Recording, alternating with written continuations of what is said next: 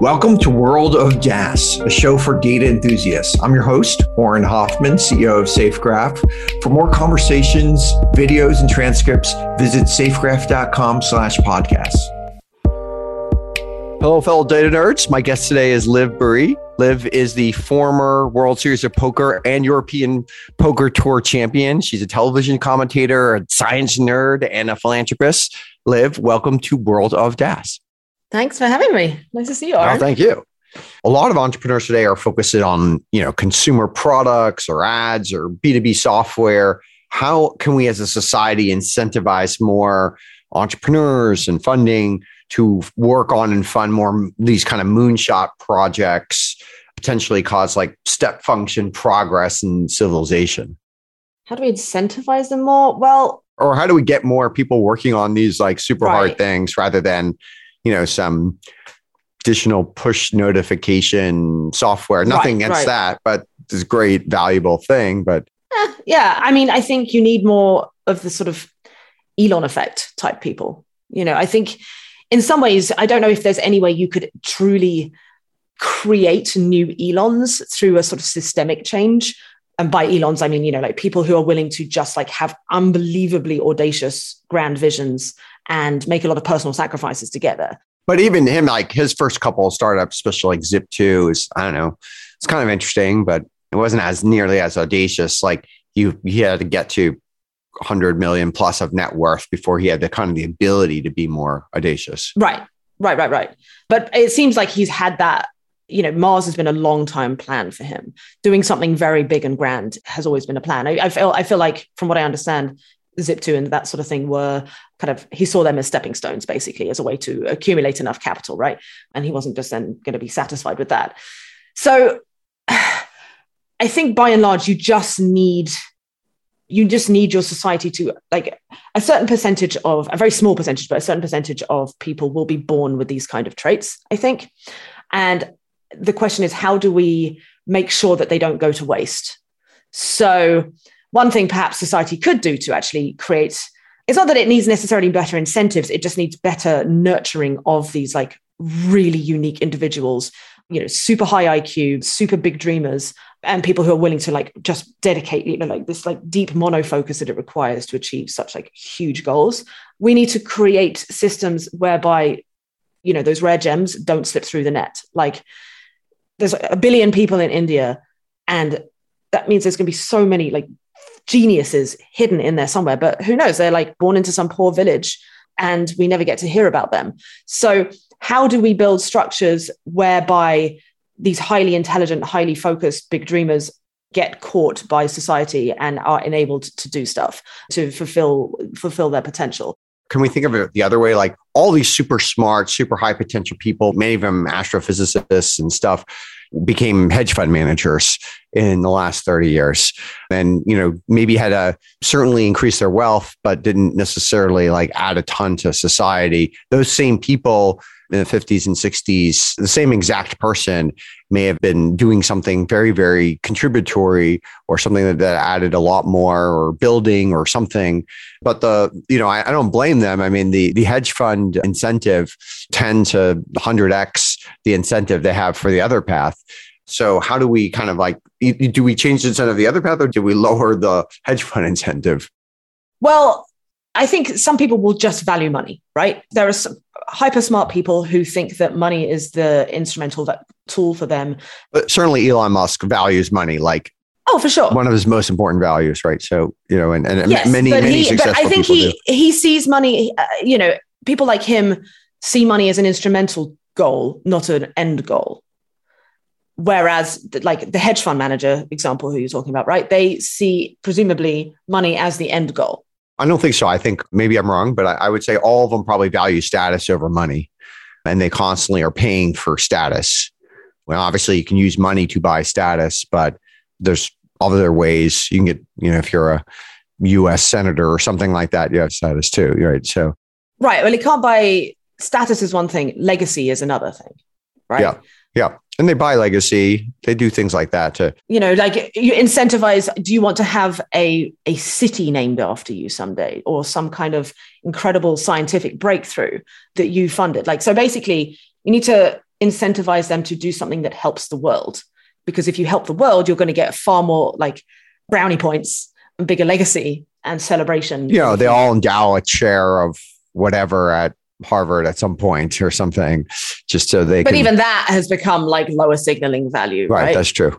In fact, it might be negative signaling nowadays, right? Seriously. No, I was actually thinking about this. Like if I was trying to hire someone, because now you can say do a Coursera course from, Stanford or whatever. I think I would value someone who completed, an engineering course, a Stanford engineering course on Coursera at age 30 than someone who got into Stanford and actually did it themselves. Because the person who's gone through the rigmarole of completing that course online without necessarily even going to get any credit for it, that actually means they love engineering and they want to do engineering. Whereas someone who's going to Stanford to do engineering, maybe they love engineering, but maybe they want to get that signal prestige of going to Stanford, which is certainly, I'll take it one step further, which is like, if they took the Coursera course with the Stanford engineering team, they're probably still trying to signal. If they took it with like just a random university that was known to have a good professor who was really good at teaching or something, then they probably care much more about learning stuff. Because I found there is a somewhat of an anti-correlation. The better the school, usually the professors are worse teachers. Certainly when I was an engineer, all the Nobel laureates couldn't teach at all. Every physics class I took with a Nobel laureate was horrible. And the best class I ever took was like a visiting random class I took from a San Jose State professor. Nothing against San Jose State. It's probably a very fine institution, but it's not as known as a difficult school to get into. But the teachers there really know how to teach. And he was just phenomenal at teaching engineering. Whereas my teachers at UC Berkeley, they were much more good at doing research, and they had a very, very tough time teaching undergrads.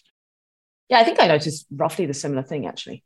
There was only a couple of famous professors at my university. Yeah. I mean, certainly Richard Feynman is a great teacher, but he's almost the exception rather than the rule. Right. Yes. Yeah, no, he's a rare egg for sure. You talk a lot about how like aspects of AI worry you. And, one of the interesting pieces I read recently was by Gary Marcus. He wrote about the deep learnings hitting a wall. And he basically notes that like GPT-3 is still very error prone. AI misinterprets like radiology scans by a mile. Do you feel like AI is something we should be super concerned about, or where do you fall in that kind of controversy? Oh, I think we should be super concerned about it. Yes. Just because the risks are so high, or because the probability is high? More that the risks are high, even if it's a very low probability that, we actually create some very powerful or, super intelligent system, the consequences in either direction, if it goes really well or if it goes really badly, are so high that we need to take it extremely seriously. And for every dollar that's spent on safety and like making sure things are done well, it's well over $100 are spent on just sheer progress. So there's a deep imbalance there. There's massive incentive pressures to build bigger and better systems, because there's multiple AI companies out there now. If there was just one, like there was 7 years ago, or 10 years ago, then it wouldn't really be such an issue because they could just take their time. But now there's multiple out there. There's, competitive pressures it makes it much harder to optimize for safety. But yeah, you mentioned like GPT-3. Oh, it's error prone. Well, I don't know. I was just looking into some of the language models more recently. I don't know if you've seen this Palm one that Google AI recently. I think it was them. So GPT-3, I think, had 170 billion parameters that it was like using. And this Palm one has about 3x of that. It's 500 or so billion. And yet the quality of, I don't know if you've seen what this thing can do, but it's doing like it doesn't just like answer, like if you ask it, I have six oranges and 7 apples, and then I take away 3 apples. How many do I have left? Not only can it answer what the correct answer is, like numerically, like a sort of 6-year-old would do, it can even describe to you its chain of reasoning. So it'll be like, well, so before that you had this many apples and oranges, and when you take them away, that it answers it like a smart 9-year-old would answer the question if you asked them to say, show your learning. It's absurd. And what's so interesting about that is that they historically thought that as you add more parameters, you're going to get sort of diminishing returns. It's sort of going to, it seemed to sort of scale kind of linearly in terms of performance, but then they assumed that like it's going to start diminishing off. But what this has actually shown is that as you add more parameters, it goes super linear.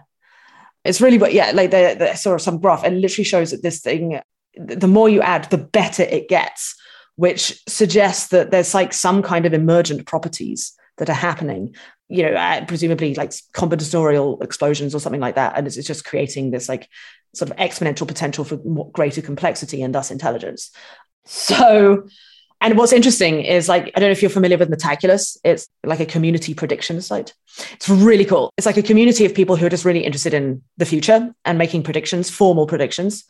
And so it's a prediction market or? Yeah, it's a prediction market, basically. I think it's one of the best tools we have for sort of crowdsourcing, like looking at accurate predictions of when like major events are likely to happen. So the community average had always been that AGI, if you're familiar with that term, artificial general intelligence, is likely to emerge around 2042.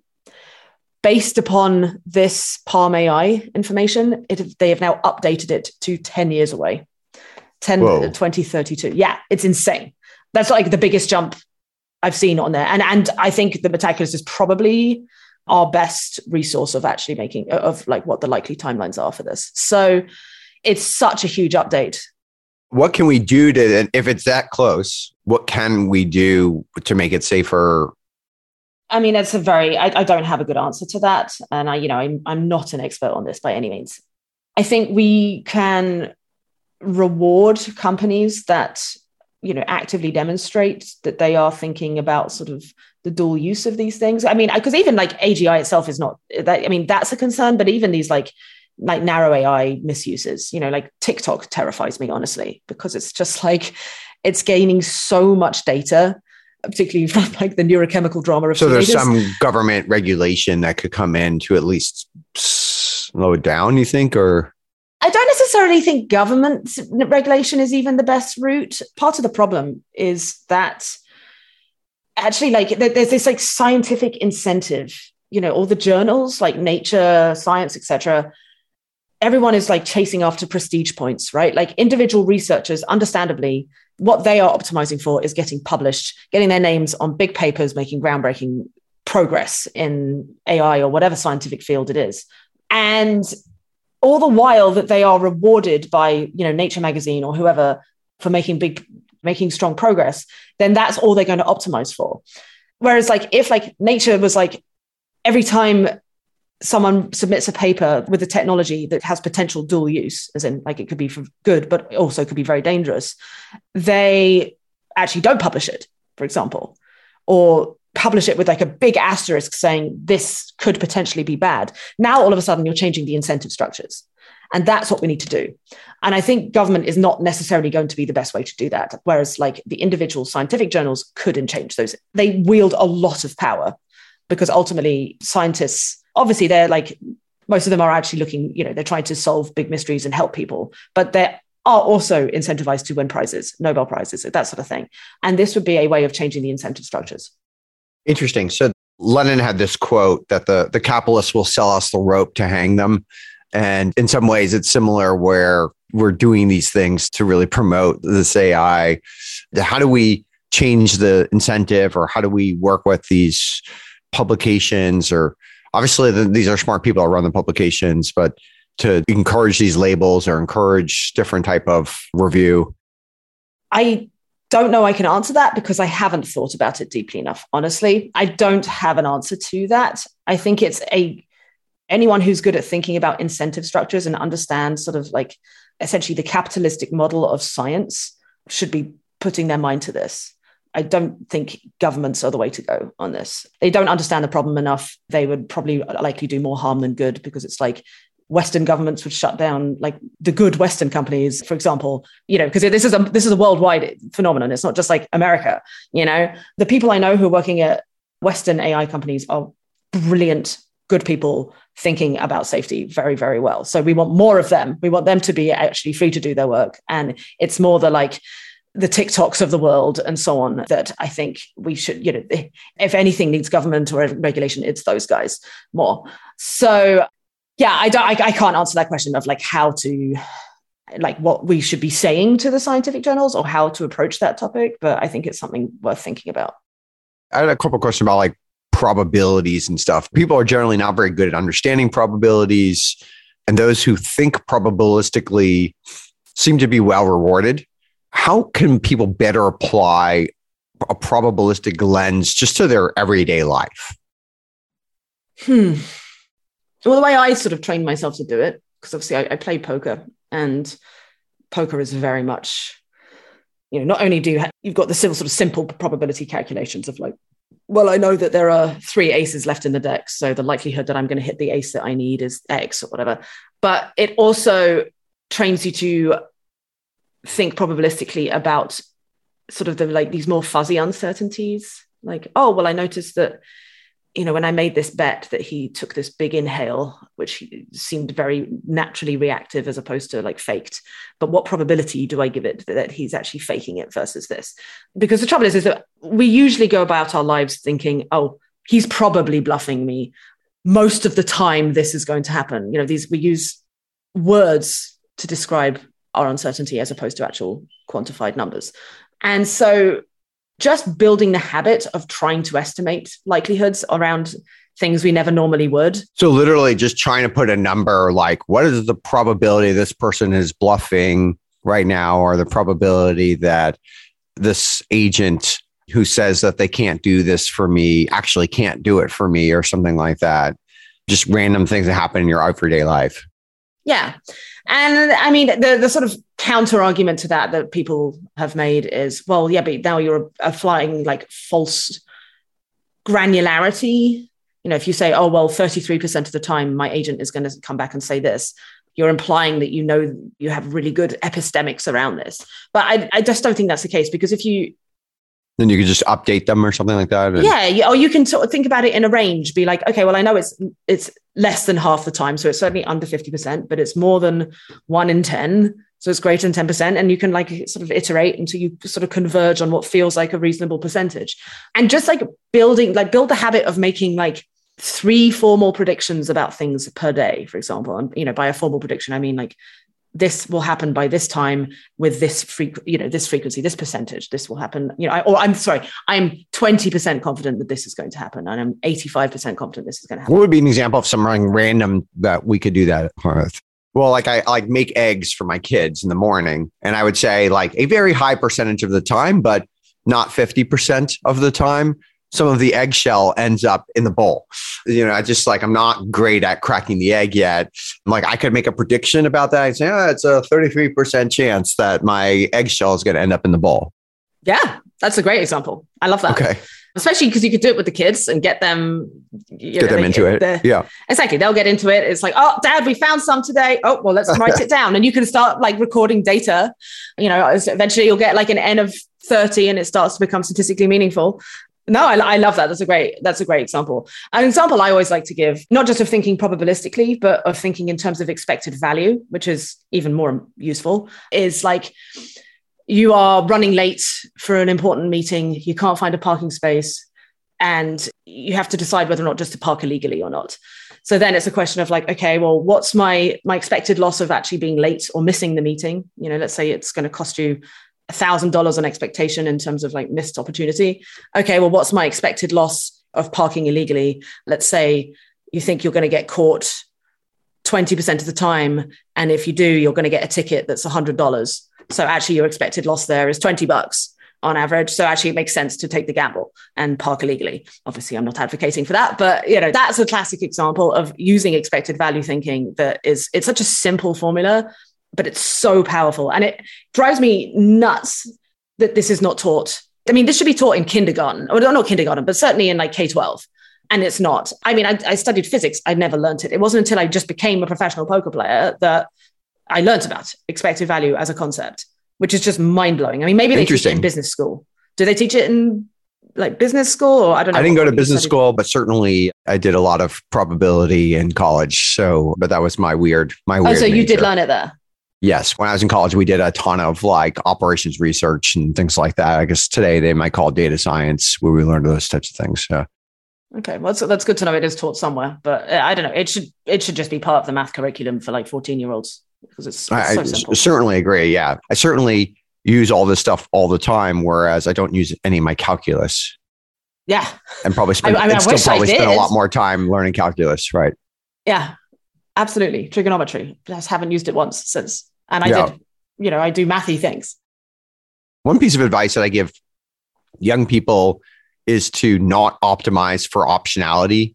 Young people often pick careers that give them the greatest amount of flexibility and optionality to reduce risks. And in some ways, that's, at least my opinion is it could be a recipe for like a mediocre career or career that you're less satisfied with.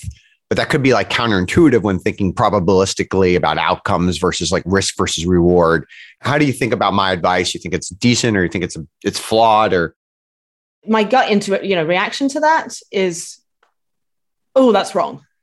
But I'm not sure why. I don't know. I guess it's just from like my personal life journey.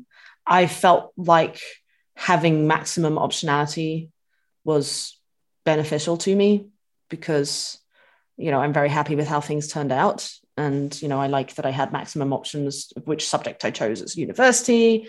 But I don't know, maybe that's just like some survivor bias talking. Of course, I'm going to think that having maximum option value was good for me because I happen to be. But did you choose what you did because you were trying to maximize for optionality? Like the typical thing is somebody chooses to go to law school, not because they want to go to be a lawyer, because they love the law, but they choose to go to law school because, well, it's good optionality. I know I can get some job if I need it. And it sets me up to do other things. So it's kind of a typical, that would be like a typical choice, or it's kind of the reason people choose to go to McKinsey. Well, I don't know if I really want to be a consultant, but I'm like, I'll learn something and be kind of interesting. And, it looks good on my resume. I mean, I think it just depends on the person. Like if you know already what you want to do, like if you're, again, going back to the beginning, like if you're like an Elon Musk type, big visionary, then perhaps if you already know what you want to do, then why waste time going and doing a sort of more general thing that like gives you maximum option value might not make sense. But if you don't know what you want to do, then I think doing, one of the reasons I chose to study physics, I mean, I loved it, but I wasn't dead certain that I was going to become an astrophysicist. I could have done engineering, like I like that too. But in the end, I chose physics because I felt like it was more broadly applicable. And yeah, I don't know. It is definitely a trade-off because certainly like right now, I actually don't like how much optionality I have because I'm like, I want to get back into, now I've got my new house, I'm getting my little studio set up. I want to get back into content creation. And honestly, I just have deep option anxiety because I'm like, do I make a series on this or do I focus on this? Or maybe I start a podcast or maybe I do this. And I honestly, I want like someone smarter than me who knows me very well and who knows what's good for the world to like just go, no, focus on this and basically be my boss and tell me what to do. So yeah, it can be a blessing or a curse. But in terms of like choosing, and like the career advice I give to people, and this sort of also applies to like, if you're age 18 and choosing what to study at university, is don't necessarily think about what your particular passion is. Think about what will help the world. Because if you focus on doing something that will help the world, you are going to get rewarded for that much more often. And people are going to want to help you. And that's going to build you a stronger network, a stronger social capital, and more money, basically, in fairly early on, because you've got people working to help build you up and help you achieve what you've set out to do. And that will, reap dividends. It's like compound interest over the later years in your life, when you then have the flexibility, if you want, to go back and pursue that passion, the original thing that you thought was your passion. So a friend of mine gave a really good TED talk on this. Basically, he gives career advice for people who are interested in effective altruism, which is effectively like, how do you make the biggest positive impact on the world with your life? And his advice is just focus on something that that the world really needs. Start on that. And then you'll find time to do your other passions as well. If they truly are your passions, you'll make it happen. But chances are the thing that the world needs will turn into your passion because it's going to be so rewarding. One other thing on the optionality on the personal side, it does seem like like the ultimate elimination of optionality is getting married, right? The smarter the person often, the more they are delay the getting married side. So that's another way of showing how like super smart people are kind of like someone could say undervaluing, someone could say overvaluing optionality. And I don't know, that's necessarily at the right median point. Mm.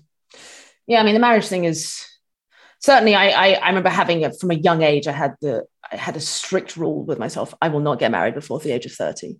Really? That was just in your head somehow. It was just always in my head. And I don't know how did that come about? It was like you read it in a book or something, or like I mean, I didn't have much respect for marriage because like my parents divorced when I was 10. You know, there was a lot of divorce in my family. And what was interesting is that the divorces all worked out really well. You know, my parents divorced and then they ended up getting married to the best possible step parents. Like I'm as close to both my step parents as I am to my birth parents. So it was so much better for me. Like instead of being in like having two miserable parents, I ended up having essentially very happy ones. It's an N of one data point, but the data point is they got married too early. And if they had just waited a little bit, they would have found a much better compatible person or something like that. Yes. And I mean, for a while, it made me think that, we're just not designed to, there is no such thing as a soulmate. There is no such thing as one person for everybody. And I mean, I don't know. I'm still on the fence with that. I think it just varies. Some personality types need more variety. Some people do really well with monogamy. I actually always assumed I was someone who just needed to I'm going to have like lots of relationships throughout my life because I get bored quickly and that sort of thing. But then actually I met my partner, Igor, who, now 8 years ago, and we've been together now so happily, and I can't imagine going like life without him. It's just so great.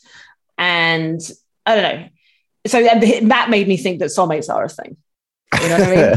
Okay, but that brought me back to it. I was so adamant, I will not settle down, and now I'm like so happily settled down, and like it's just so it's just like swings and roundabouts. But that said, I don't know, it's interesting. The not getting married until 30 was in my head. I don't know when. I think I was like 15 or so when I just said, no, I'm not doing this. I can't say I thought about it that deeply. It was just like, I think I was probably just saying it to sound cool, honestly, to my friends. But the point is I had that and it happened to be the case. Interesting. All right. Well, a couple more personal questions before we close. I know a few years ago, you learned how to fly a plane, which from my standpoint, as someone who thinking probabilistically, there's some definitely inherent risk in that particular endeavor. Like, how did you think about that from like a risk perspective? Well, I can't say I thought that. I mean, I wasn't like I was taking flying lessons in a little Cessna or whatever, which does have reasonable enough risk that it's warranted to calculate. Like I think you're referring to a video I posted. That was in a friend's plane he's a pilot. And he's like, can I teach you? Like, let's go have a lesson. So I felt incredibly safe there because it wasn't just like a little Cessna. B, he knows what the hell he's doing. And it's not like I'm just in control and making any kind of significant risk. But that said, I guess like if something has more than, so like I think, I'm trying to remember what the number is, but I think we all have like someone of my age has a 1 in 1,000th chance of dying each year. It's probably right for someone your age. Yep. Yeah. Yep. It's like my age is probably 1%. Yeah. Yeah, probably not that much, but like, I don't know, it's probably like 1 in 300, something like that. So you just need to look at what your baseline rate of dying is for your demographic and age and health and so on. And then if an activity you're going to do is significantly above that, well, now it's probably worth reconsidering. So now it's a question of like, what's the payoff? Like how much pleasure are you going to get out of it? Are you going to get 3 years worth of pleasure? Then sure, go for it. Yeah. And so on. So I think that's the sort of main starting point, but then beyond that, it becomes pretty subjective. But yeah, people don't even, that's the thing. The main mistake people make with their risk calculations is they don't ever look at the baseline. Right. It's like, oh, this is really dangerous. It's like dangerous compared to what? Like dangerous compared to just so when I'm 100, I'm just I'm going to be like doing some crazy shit when Absolutely. I'm 100 years old. Oh my God. Yeah. Like you should be going up in risk. Absolutely. Interesting. And people don't do that. Yeah. Most people do the opposite. They go down in risk over time. Yeah. And I would like to think I would become, let's say if I think the risk from various existential risks, whether it's nuclear war or whatever, are like mounting significantly, then that should change my calculus of things that I've been fearful of doing. Like I've interestingly never done a parachute jump and I'm weirdly scared of it, which doesn't make sense for my personality type because I love things about like, I love roller coasters and so on. But for some reason, I've always had a bug in my head about doing a parachute jump. But if, for example, my concerns about AI or synthetic biology or whatever have gone up, which they have, I should probably be more embracing of these risks, which perhaps would have been above my comfort level before. Well, I can tell you as someone who doesn't like roller coasters and who has done a parachute jump, it was the scariest thing I'd ever done. And I will never do anything like that again in my life. Interesting. Were you like scared up until that moment that the parachute successfully deployed? Or I was scared all the way through until my legs hit the ground, but I'm a little bit of a scaredy cat in general. So good for you for doing it though. Nice. All right. Last question we ask all of our guests. What is the conventional wisdom or advice that you think is generally bad advice? I guess my personal bugbear is when people are like, they over rely on intuition, gut instinct, whatever you want to call it. And they treat it as this like one size fits all perfect answer to difficult problems. Yeah, I went into this in like my TED talk. I hopped on about it so much. If you Google intuition, the kind of responses you get are these like inspirational memes, usually on Instagram, where it's like, always trust your gut feelings. It's never wrong. 100%. If in doubt, go with your gut. And it's just terrible advice because having played poker for a decade, even after, even when I was a very experienced player, I would have like sometimes someone make a big bet and my gut would say, oh my God, they've got the stronger hand than you.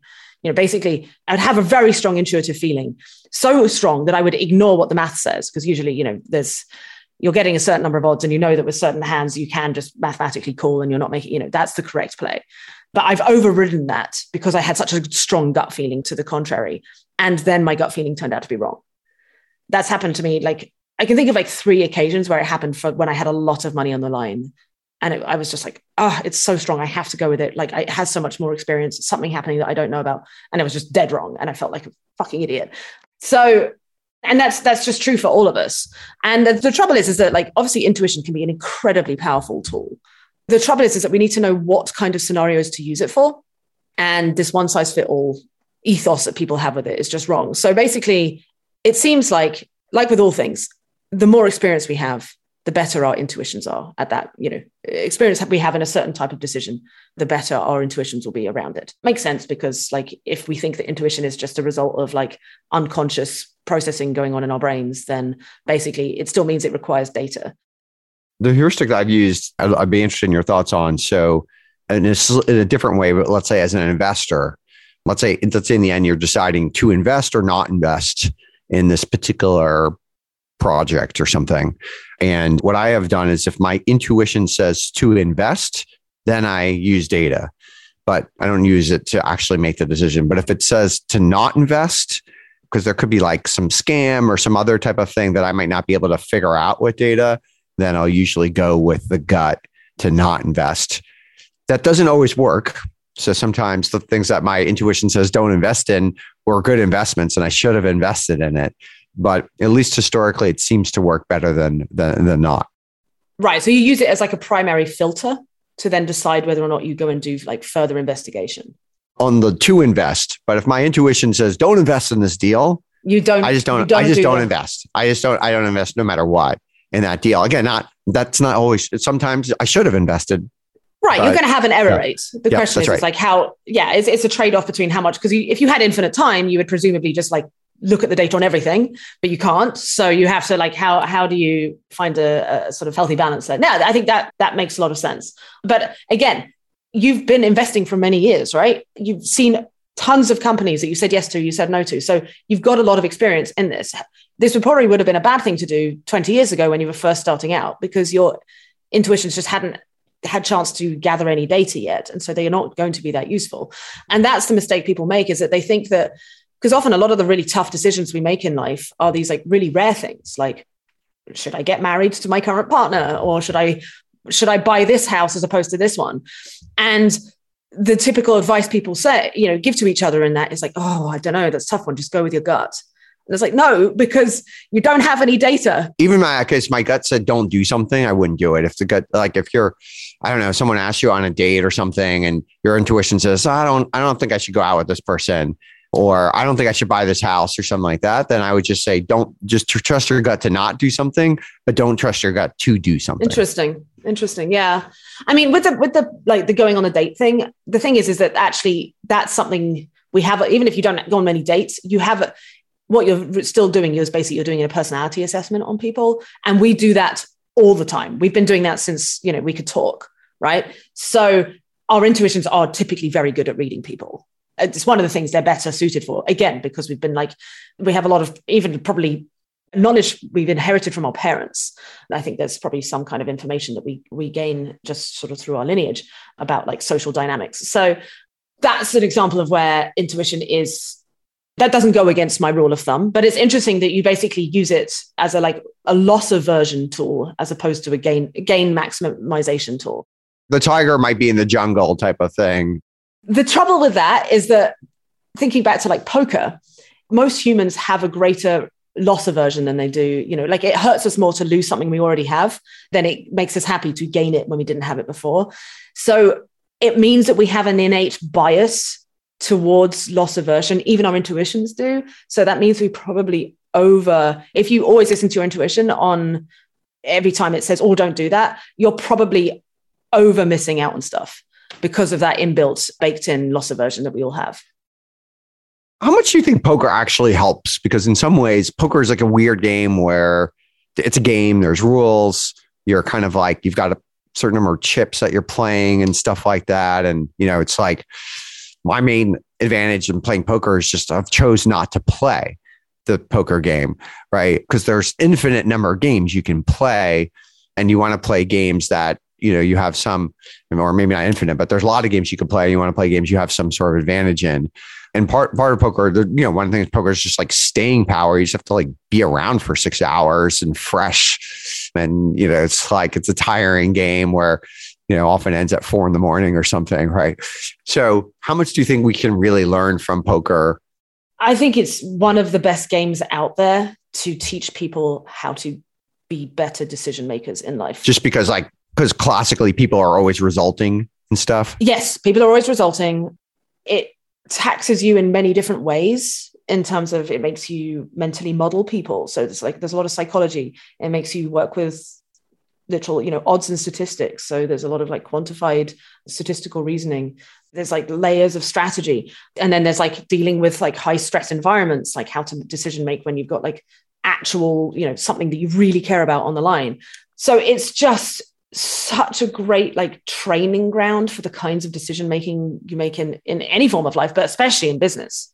But what's nice about it is that it's got much tighter feedback loops than almost anything else we do. We typically get to find out whether we were right or wrong. Now, not always, because obviously there's some stuff where like, you go on a long losing streak and like maybe you got unlucky, maybe you're playing bad, like it's that.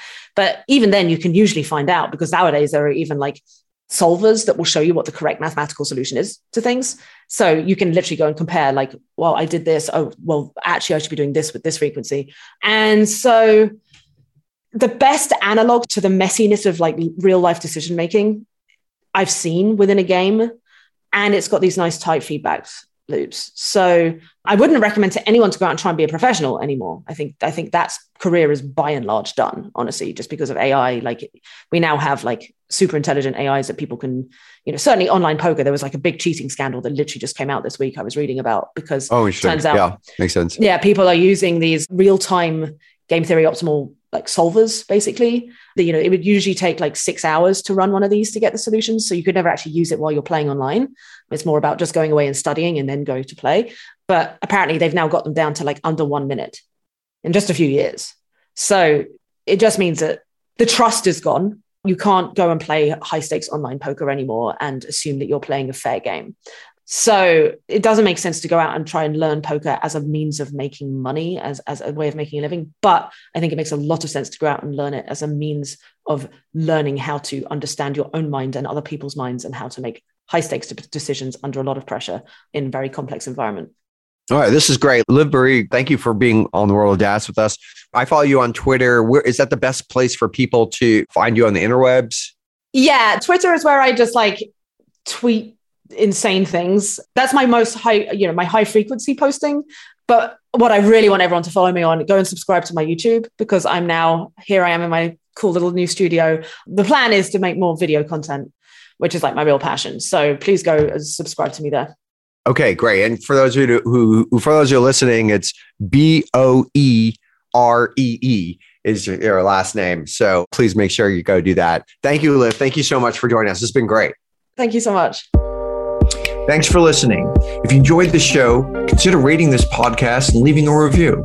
For more World of DaaS, and DaaS is DAAS, you can subscribe on Spotify or Apple Podcasts or anywhere you get your podcasts. And also check out YouTube for videos. You can find me at Twitter at Auren, that's AUREN, Auren, and we'd love to hear from you.